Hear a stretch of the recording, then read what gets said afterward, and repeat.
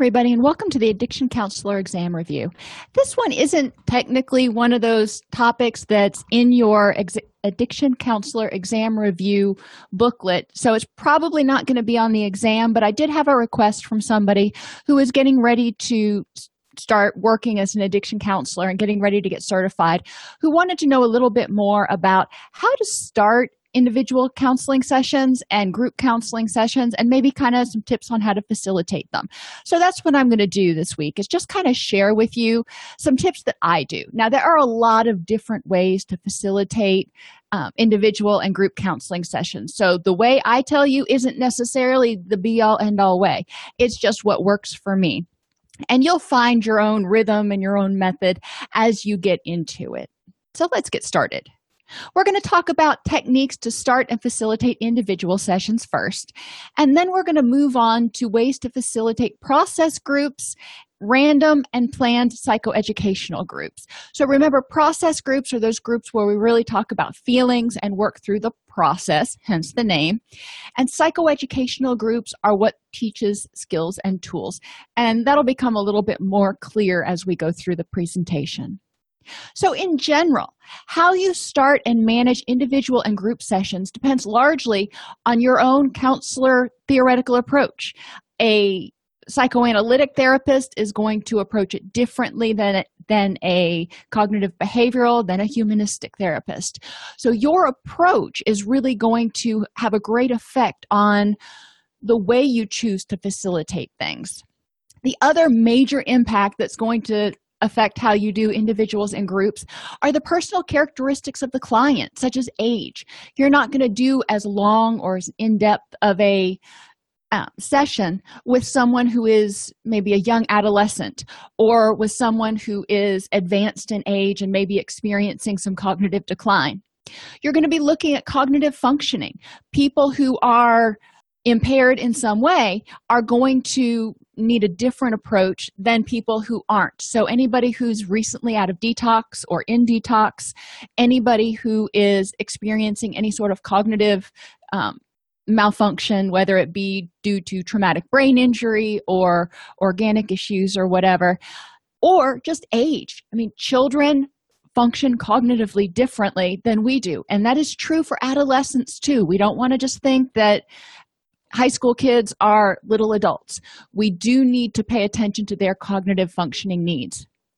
Other things that are going to impact how you facilitate the session include distracting factors.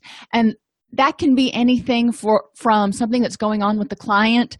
Maybe they have a cold that day, or chronic pain. I've worked with clients who have maybe chronic back issues or other things, and they can't sit down for an entire hour. So the way I facilitate the sessions differs with those people, because we take frequent breaks, we get up, we move around, we do other things in order to maintain their comfort so they can focus cognitively on what we're talking about. And then the presenting issue.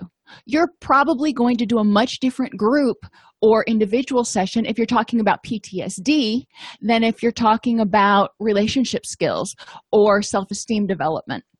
So all of these things are going to impact the way you really carry out the entire session. But there are some general tenets that we can look at in terms of structure. So for individual sessions, regardless of your theoretical approach, in the first session, you're developing rapport and empowering the client. You want the client to feel like they have a say in what happens, they have a say in their treatment, and that you are taking what they have to say seriously. It's not this expert and client role. They're the expert on themselves. They've lived in their body for, 15, 30, 45 years. So they're the experts on themselves. We're the experts on book learning. So both of us, if you want to think about it that way, are experts, and we bring different information to the table. So we want to ask the client from jump, what is it that you want to accomplish? You're here. That tells me there's something that you want to accomplish, and it doesn't matter what kind of program you're in. If you're in a substance abuse program, you can pretty well guess that the person may be struggling with some substance abuse issues, but that may not be where they're focused right now. Maybe what they want to accomplish is to avoid divorce or avoid going to jail or avoid getting violated on their probation. That's what they want to accomplish. They're not really ready to address some of the other stuff. So let's start with a strengths-based brief approach and figure out what do they want to accomplish. Because even if keep with substance abuse right now, even if they're coming to you and they're on probation and they have to come to counseling as a condition of their probation, their goal may be just to get off probation and not get violated. They may have no intention right now of ever stopping using. Okay, that's fine. I'm not going to look that far in advance. What I'm going to say is, all right, well, in order for you to not get violated, you have to stay clean while you're on papers. So let me help you figure out how to stay clean while you're on papers. What you do after that, that's your decision, and you can decide from there. But what we're going to do is work on mutually agreeable goals. Share your understanding of the person's situation to make sure you're on the same page. So if you're going through it and you're saying, okay, you've got 3 DUIs and you've been fired from your job for being drunk at work and yada, yada, yada. So what I'm seeing is you're here for treatment for alcoholism. And the client may say, no, I'm here because I have to be. They're not ready maybe to work on their alcoholism. Or they may say, you know what, I've got really bad depression. And that's the reason I drink, because I'm depressed all the time. And, I think I really need to work on my depression, and then I wouldn't drink as much. Okay. Well, again, mutually agreeable goals, but I want to understand, what is the client motivated to work on? Ask the client to prioritize which problems he or she wants to address first. That is, what's most important to you. Some of them may want to work on relationship issues, some mood issues, some chronic pain. Clients come in various stages of readiness for change for every single problem. So I want to know, what are you motivated to work on right now? Ask the client what he or she thinks might be helpful to approach the issue. They've probably tried things, so they know sort of what doesn't work, or they have a pretty good idea what doesn't work. So I don't want to rehash things that don't work. Let's start out with, what do you think might work? And if they don't know, okay, that gives us a place to start from. But if they've tried before to deal with this issue, they've probably had at least limited success with some strategies. So we want to build on those. That's that strengths-based approach. Help the client think back and figure out when you've gone half a day or a whole day without having this problem, or even 2 hours. Some clients, that's as far as we're going to get. What were you doing differently? And, obviously sleep is one of them. So people aren't drinking if they're sleeping. People aren't sometimes using if they're playing with their kids. We want to find out, what are the exceptions to when this problem occurs, and start making a list of this, because that'll empower the person to start feeling like, hey, I've been doing some things right. Maybe this isn't a lost cause. And finally, during this first session, you want to share your theoretical approach. If you're cognitive behavioral like I am, we're going to explain what that means to the client and figure out, if they think that makes sense or not. If they don't agree with that theoretical approach, or they want something else, you've got to figure out if you're the right fit. A lot of times you can adjust and they can adjust, and you can find a workable compromise. Based on the client's responses and your theoretical approach, you want to outline a proposal for the next steps. I always hedge this when I propose to the client, so what I'm thinking here is, over the next few weeks, we might look at this, this, and this. How does that sound to you? And that gives the client an opportunity to go, yeah, that makes sense. Or, no, I think you're totally on the wrong path here, or that I don't think that's going to work. And we can have a dialogue at that point. So the first session really doesn't accomplish a lot except for to develop rapport and connection and get a direction. This is where you're kind of doing that initial treatment plan too, working with the client. So in subsequent sessions, we're going to talk about 2 basic approaches, humanistic and cognitive behavioral. There are many, many others, but these are kind of the 2 prevailing approaches. So humanistic approach acknowledges that people have within themselves the answers to improving their own lives. If you remember back to Psych 101, the humanistic approach says that people will solve their own problems and move towards self-actualization if we help them remove the blocks in their way. We naturally move towards self-actualization. Humanistic approaches recognize and respect the ability of people to use reason, science, intuition, and creativity as tools for achievement of goals. So this is one of the reasons in humanistic approaches, we don't do a lot of directive stuff with clients. We use a lot more Socratic questioning. So we ask them, what do you think would help in this situation? In similar times before, what has worked? What hasn't helped? Thinking about people that who've had this similar problem, what's worked for them, to help them start thinking and learning how to solve their problems on their own, learning how to clear their own roadblocks. One key thing with humanistic approaches is to not get unnecessarily sidetracked. You want to let the client talk. You want to let the client do the majority of the talking in the session, but you want to stay on this path. So there's an issue at hand, whatever issue you've decided you've worked on, you want to make sure what you're talking about is on point, because it's really easy when the client gets to a place that's uncomfortable for him or her to kind of sidetrack and start telling you about something else, or going down to, let me tell you what happened last week.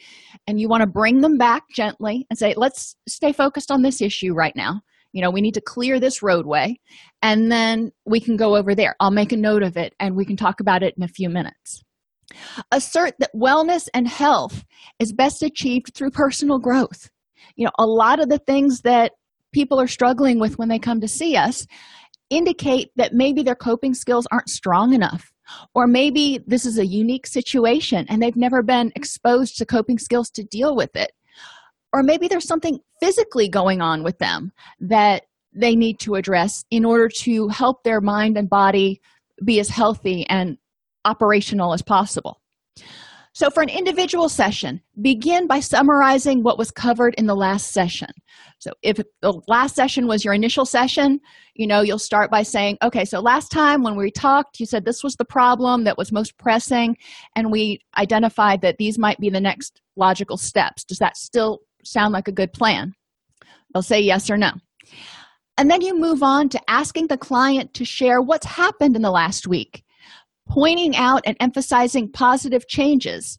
And then when they talk about problems, or what I call stuck points or challenges, I try to avoid the word problems, we'll stop for a second and I'll say, okay, that sounds like it was really frustrating. In retrospect, what do you think brought that on? What do you think might have been a better way to handle it, etc.? So I'm going to start asking them questions. There was this challenge back here, and you don't feel like you solved it very well, or it caused you a lot of upsetness. Okay, so let's look at that and let's see if we can figure out how to prevent that from happening again, or how to deal with it in a way that can help you. But I want the client to really be the one that's doing most of the heavy lifting. The way we do this is using Socratic questioning to draw connections between last week's events and current presenting issues and current skills. So if the client is working with you on depression, for example, and they start telling you about how the week went, and then they tell you about 5 or 6 unfortunate events that happened that kind of stressed them out, and they're feeling pretty depressed today, we want to help them draw the connection between, well, can you see how the high level of stress last week may have impacted your mood?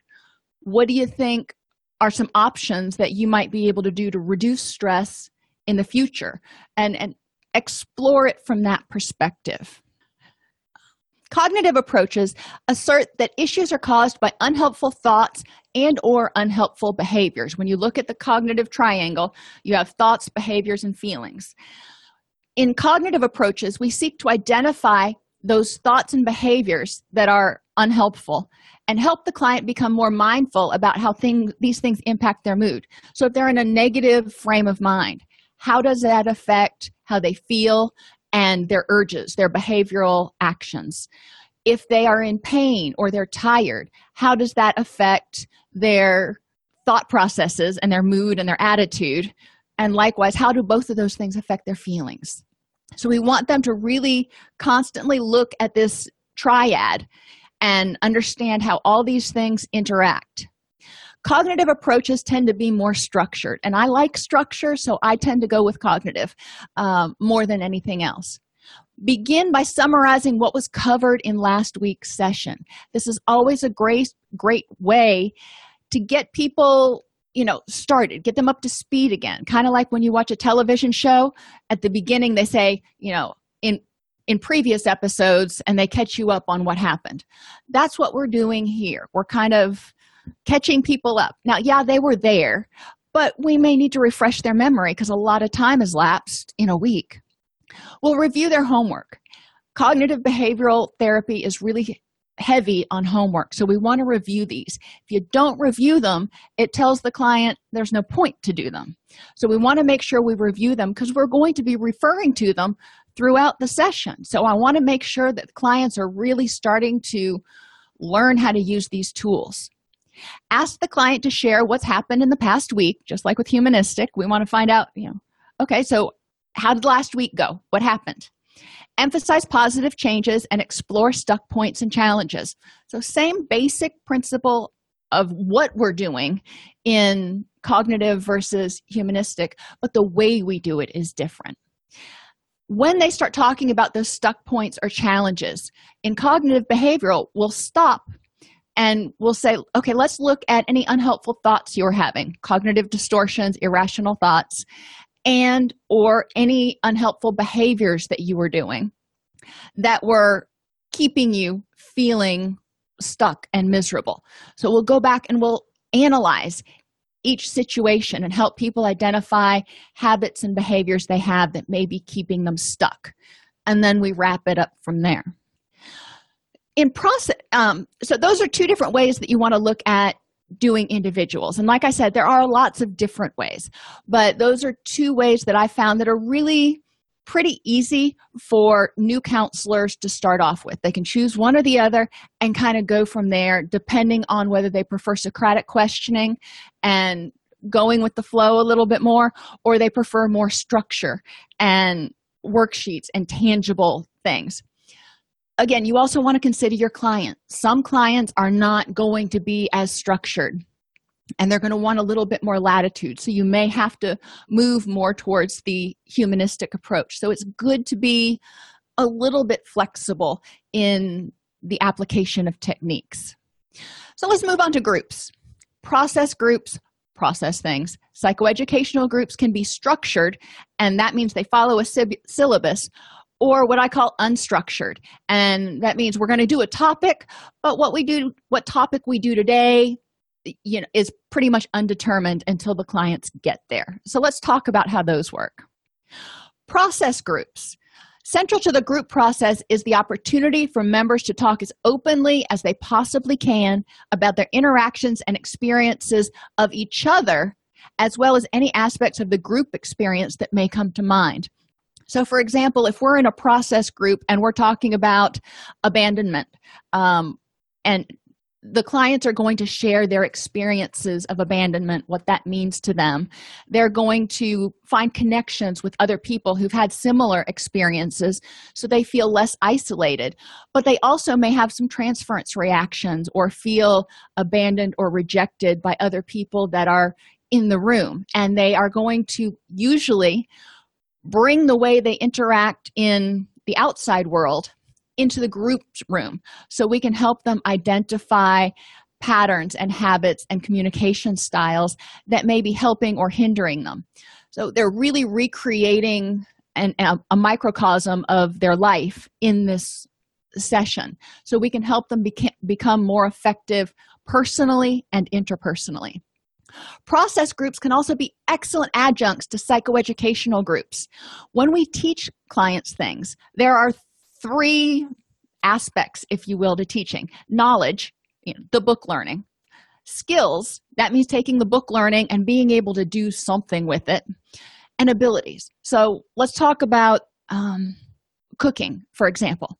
Knowledge is knowing how to read a cookbook and knowing that, what sautéing is. In theory, that's just knowing it from the book, never having done it or anything. Skills means being able to look at a recipe and go, okay, I need to sauté, so I'm going to practice and figure out how to do this. Now, you're following a recipe. You're following a very narrow set of instructions, so there's not a whole lot of room for error. Abilities is when you take those skills and you generalize and you start creating your own recipes and go, hey, let me try to sauté this, or I think this would be really awesome braised, or whatever the case may be. So process groups take skills that we teach, knowledge that we teach in psychoeducational groups, and helps people really make it their own. You can ask clients, for example, if they were in a psychoeducational group about assertiveness skills. In the process group, you can talk about interpersonal communication and ask them, how did it feel last week when you practiced being assertive? Or what came up for you when you practiced being assertive last week, and what was that like? How did it feel? Some people will feel apprehensive, some people will feel terrified. A lot of times in psychoeducational groups, the next week after people have learned this skill and practiced it a little bit, we don't have time to process it, which is why process groups are really awesome. And if you're doing the process group sort of as part of the psychoeducational group, then for example, on Monday, they may meet with you at 9 a.m. for psychoed, and then they may have a process group at 11 a.m. that processes what they did last week. So they're always going to be a week out of sync, but it's a way to help clients really drive home what we talked about. So techniques for process groups. Theme your modules. Whenever you have a process group, you don't want to just go in and sit down and go, all right, what do y'all want to talk about? Probably not going to be nearly as productive as if you say, all right, today we're going to talk about abandonment or grief and loss or shame and guilt, mothers, fathers, empowerment, whatever topic. And you want to choose something that's pretty broad. You can even consider choosing a book to help give you structure. Seeking Safety, Toxic Parents, Growing Up with a Borderline Parent, and Journey to Recovery are all books that I've used in process groups. And we talk about a general topic like abandonment, and then I have clients share how that they've had those experiences. How have they experienced grief and loss? What does that mean to them? How is it impacting their current presenting issues? And then again, have members draw connections between experiences so they can say, oh yeah, I felt that way, or I had that same experience. They can bring hope to one another and support to one another. Sometimes in the process groups, they'll even share, when I experienced that situation, what worked for me was, and then they share what that is. And the person who's receiving the information can hear it, and if it's useful for them, they take it, and if not, they leave it. But it allows people to open a dialogue and support one another. Now, psychoeducation is just what it sounds like. It's education, but it's not just lecture. If all you do in psychoeducation is lecture, people are going to hate coming to your groups. So let's talk about some broad concepts first in terms of adult and adolescent education. This is different for children, but we're going to talk about what a lot of us work with. The first thing you want to consider is some people learn in terms of details and some people learn in terms of broad concepts. Think about doing a puzzle. If you can open a puzzle, dump it out, and then you start putting pieces together just randomly, you're probably more of a detailed-oriented person. Broad concept people are the ones who dump the puzzle pieces out. We want the frame, and then we're probably going to look at the picture while we're trying to put it together. So we're seeing how all these little pieces fit into the big scheme of things, whereas the other people are seeing how all these little things grow to become something. What does that mean in terms of teaching? It means that you're probably going to have both types of people in your group, which is why it's important to provide an overview at the beginning of group. Today, we're going to talk about self-esteem and how it impacts our relationships and our mood or whatever. Something real general, 1 or 2 sentences. Also provide, for those detailed people, provide an outline about the specific bullet points you're going to talk about. It doesn't have to be super detailed, but if you're in a 90-minute group, give them 4 or 6 bullet points so they can anticipate what's coming up. So, overview and outline. After you do that, you need to communicate effectively.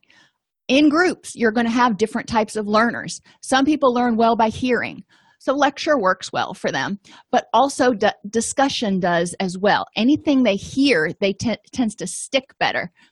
Visual people really struggle in groups because they tune out, they zone out, they don't remember as much of what they hear. They remember what they see and what they read. So provide handouts for those people, books for them to look at.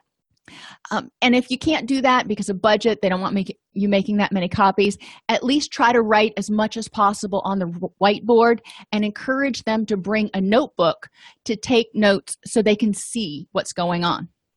The third type of learning is called kinesthetic, and that means manipulating the information. Some people do better when they try to apply the information. They may not really remember it until they've made it theirs in some way.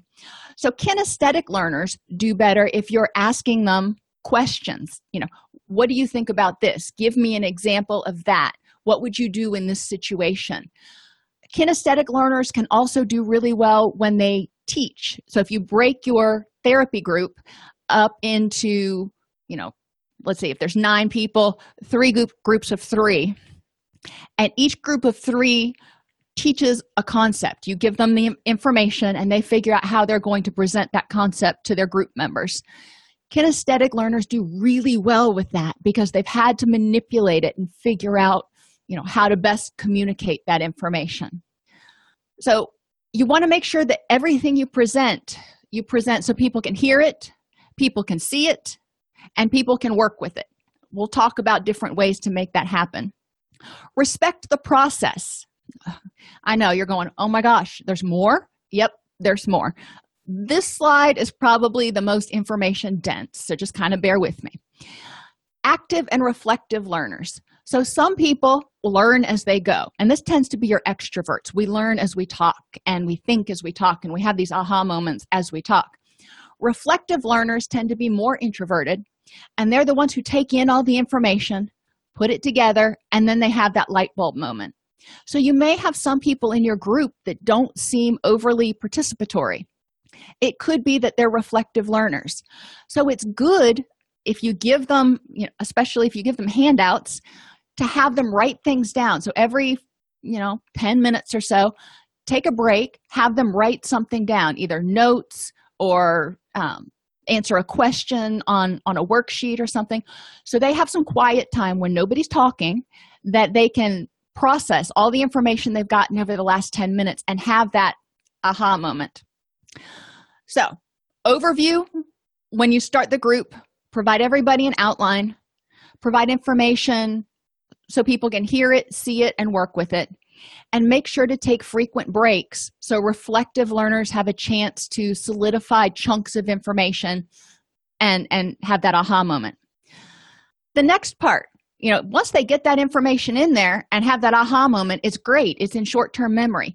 But for them to really learn it and remember it, they need to know why it's important to them. It has to be relevant to them. And if you've got 9, 15 people in a group, what's relevant is going to be different for different people. Now, there are 2 broad groups. Some people, what's relevant is what's right, what's just, what's factual.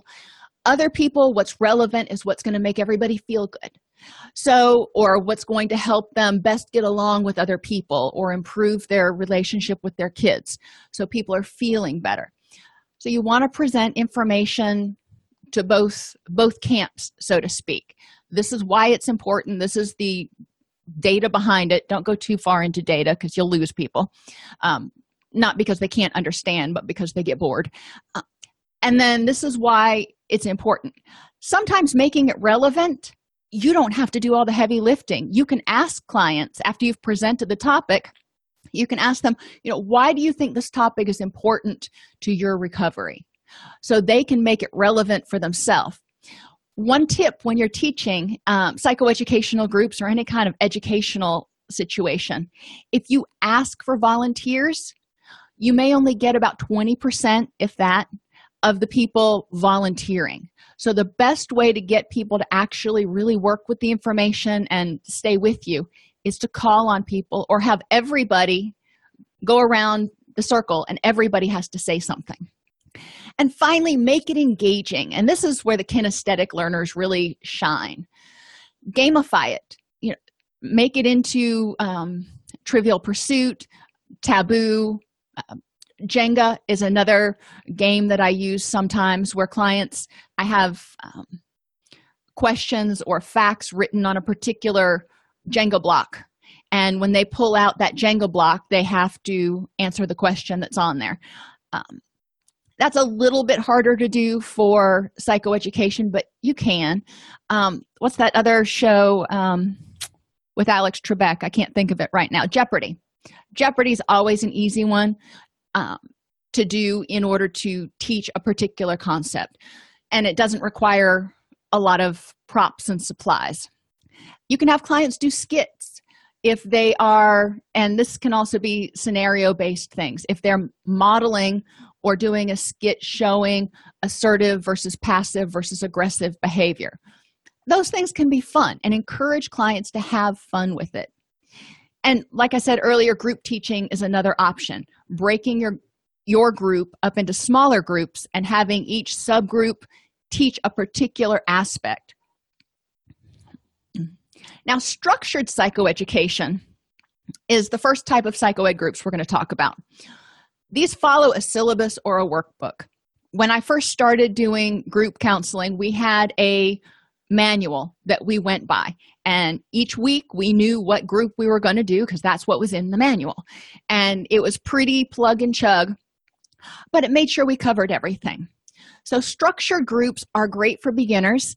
And what I do when I do these groups, and because again, you want to keep people engaged, begin by reviewing what was discussed last week and any homework. So maybe last week we talked about the ABCs activity in cognitive behavioral, or we talked about cognitive distortions, and ask if there are any questions. Spend about 10 minutes on that. Then present the topic for the week. Give them that overview and that handout.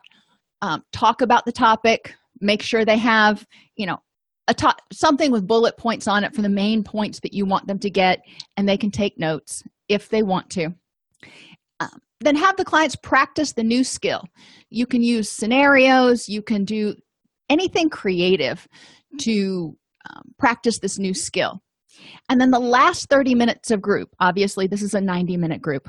The last 30 minutes of group, go around the room 3 times. The first time you say, how would this skill have been useful to you last week? Think about a situation where you could have used it. And what would you have done differently? What would the outcome have been? Then go back around the room and ask them, how do you think this can benefit you next week? What types of things do you think might be coming up that you might use this skill with? And finally, ask clients how they're going to remember to use it or integrate it. If you've ever been to a conference, which I think all of us have, you know that when you're in there, you're learning these tools and you think of this really great stuff and it's awesome and you can't wait to use it with your clients, and then you get into a session with your clients and it's back to everything is normal because you completely forget about that. You're focused on the client and not on the technique. Okay, well, the same thing is true in real life. We want to help people remember, okay, tool is new. You've got to remember to use it. How are you going to do that? Homework is a great way to do it. If you encourage people to keep a log, to do a worksheet, once a day or more, then it can help them start developing the habit of using that particular tool.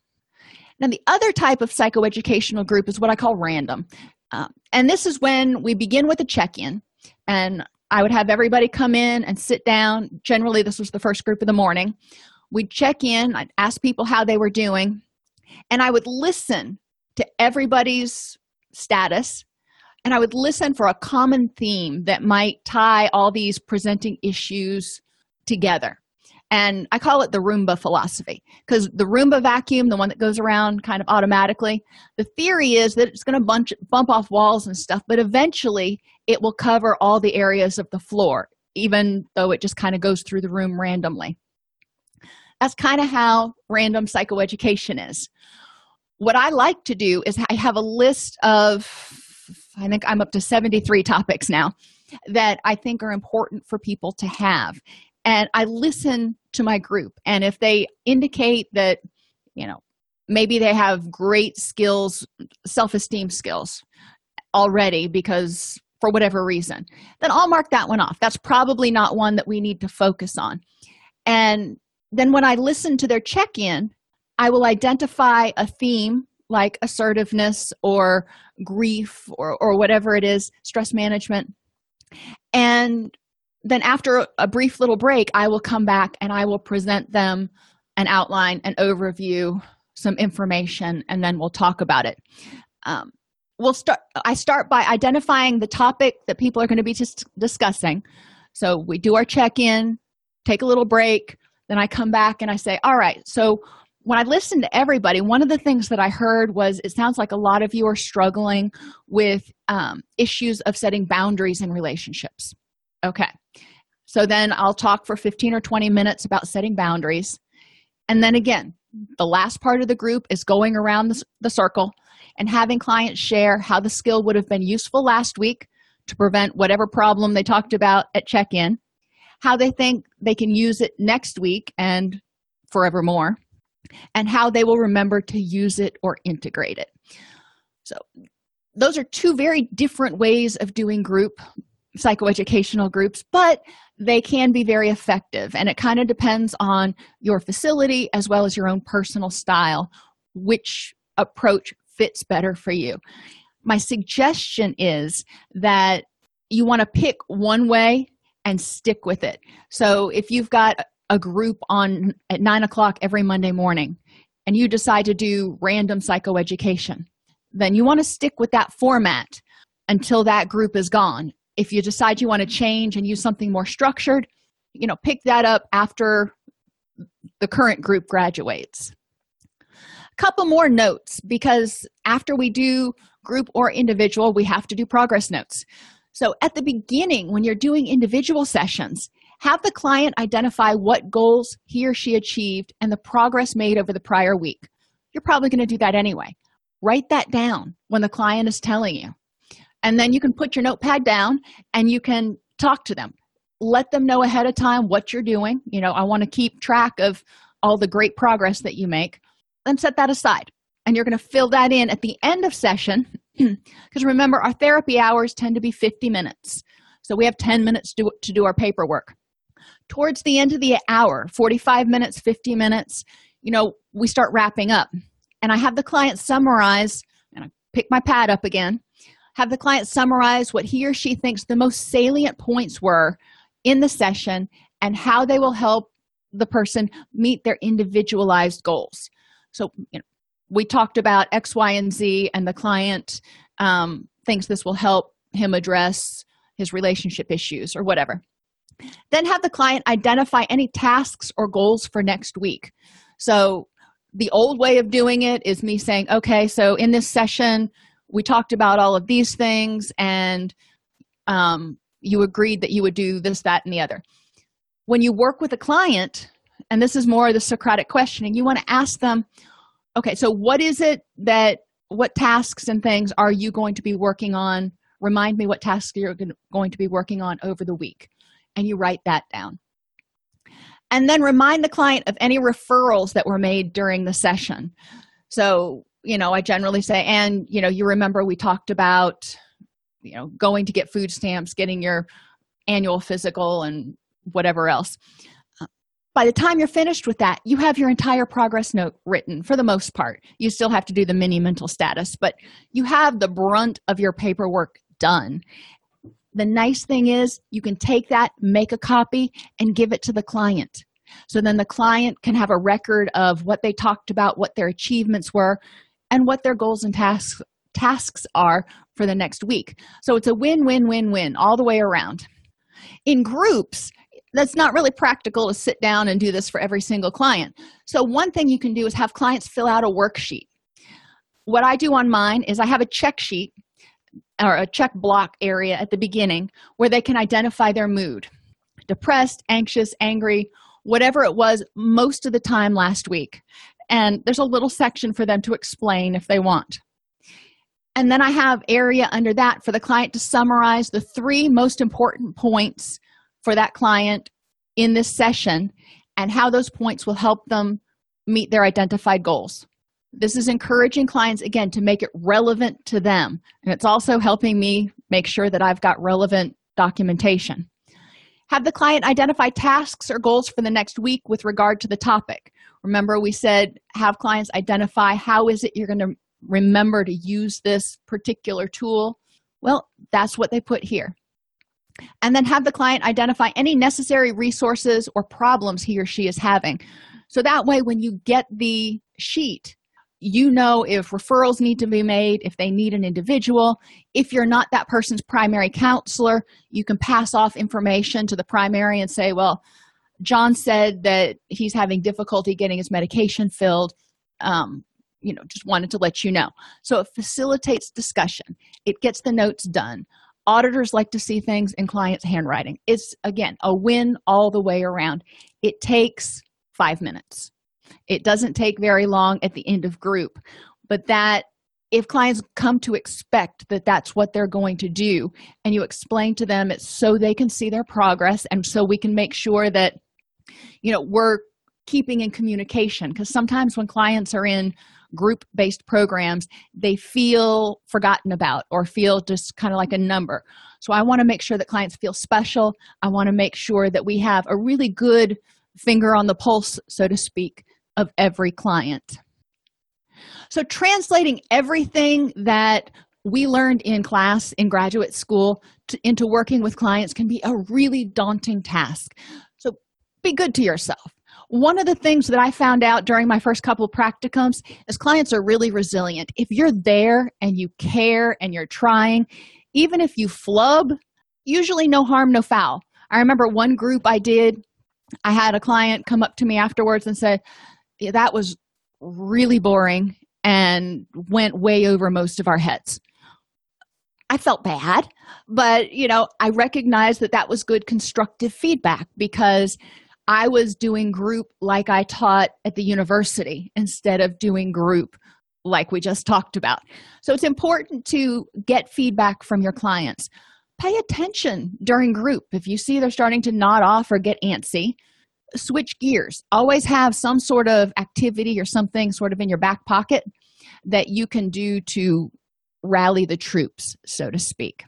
So those are some suggestions for working in individuals and groups and kind of getting started, opening the session, and feeling like you've got a rhythm and a direction. All of us at All CEUs wish you great success on your exam. Once you're certified or licensed, please remember to visit All CEUs for all of your continuing education needs. We offer unlimited CEUs for $59 for addiction and mental health counselors, social workers, and marriage and family therapists. If you're still thinking about becoming an addiction counselor, All CEUs offers the training you need in 3 different formats. You can choose online multimedia self-study plus live webinars, or even face-to-face weekend intensives, which meet 1 weekend per month for 12 months. We can even present a training series at your facility. Just email support@allceus.com to schedule it. To learn more, you can also visit allceus.com/ACER. That's allceus.com/ACER. Thank you.